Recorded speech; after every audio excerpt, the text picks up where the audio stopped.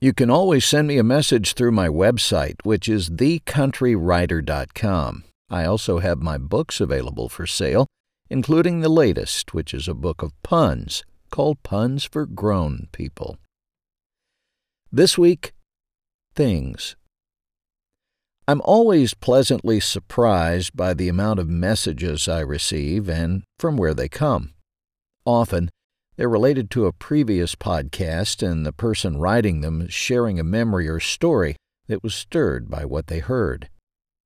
It's one of the main reasons I do this podcast, to stir memories, especially good ones. Recently, I was contacted by two people who not only live near each other, they also live near me. Now that's unusual. This podcast is heard all over. It's not uncommon to receive a message from someone who lives a long way away. One person had some old radios he wanted to find homes for.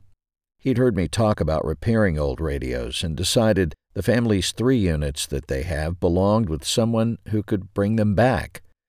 We arranged to meet. After taking a closer look, I determined one has a chance at playing again. The others are display pieces. They'll all likely wind up in the Texas Broadcast Museum in Kilgore, Texas. The other person had record albums they were no longer listening to. As often happens, people have lots of vinyl, but their record player doesn't work anymore. That was the case here. Records haven't been made in significant quantities for almost 40 years. Even so, there are still millions and millions of them out there. It's tough to find a home for old records. They're a little bit like old radios, but I hate to see either of them trashed. So if I can connect people and their collections with museums or collectors, I'll do it. In this case, the vinyl was unique. They're all 78 RPM and all classical music. Many are pre-World War II. They're packaged like important books, with composers' names embossed on the box covers of each set. Symphonies and sonatas were put together with great care. The packaging is reminiscent of the encyclopedias our parents bought for us at $10 a month for 10 years.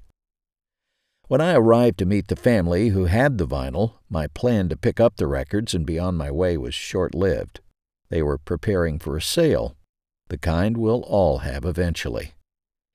Usually, when you encounter someone selling or dispensing a family member's possessions, that person's no longer here to tell you about the items. This was different. The matriarch of the family was preparing to part with some of her possessions. I don't know the reason the decision to downsize had been made. I was just glad to see a family working together to do it. My interest in saving the records led to discussions of other items she had. She proudly showed them off and gave the history of each one.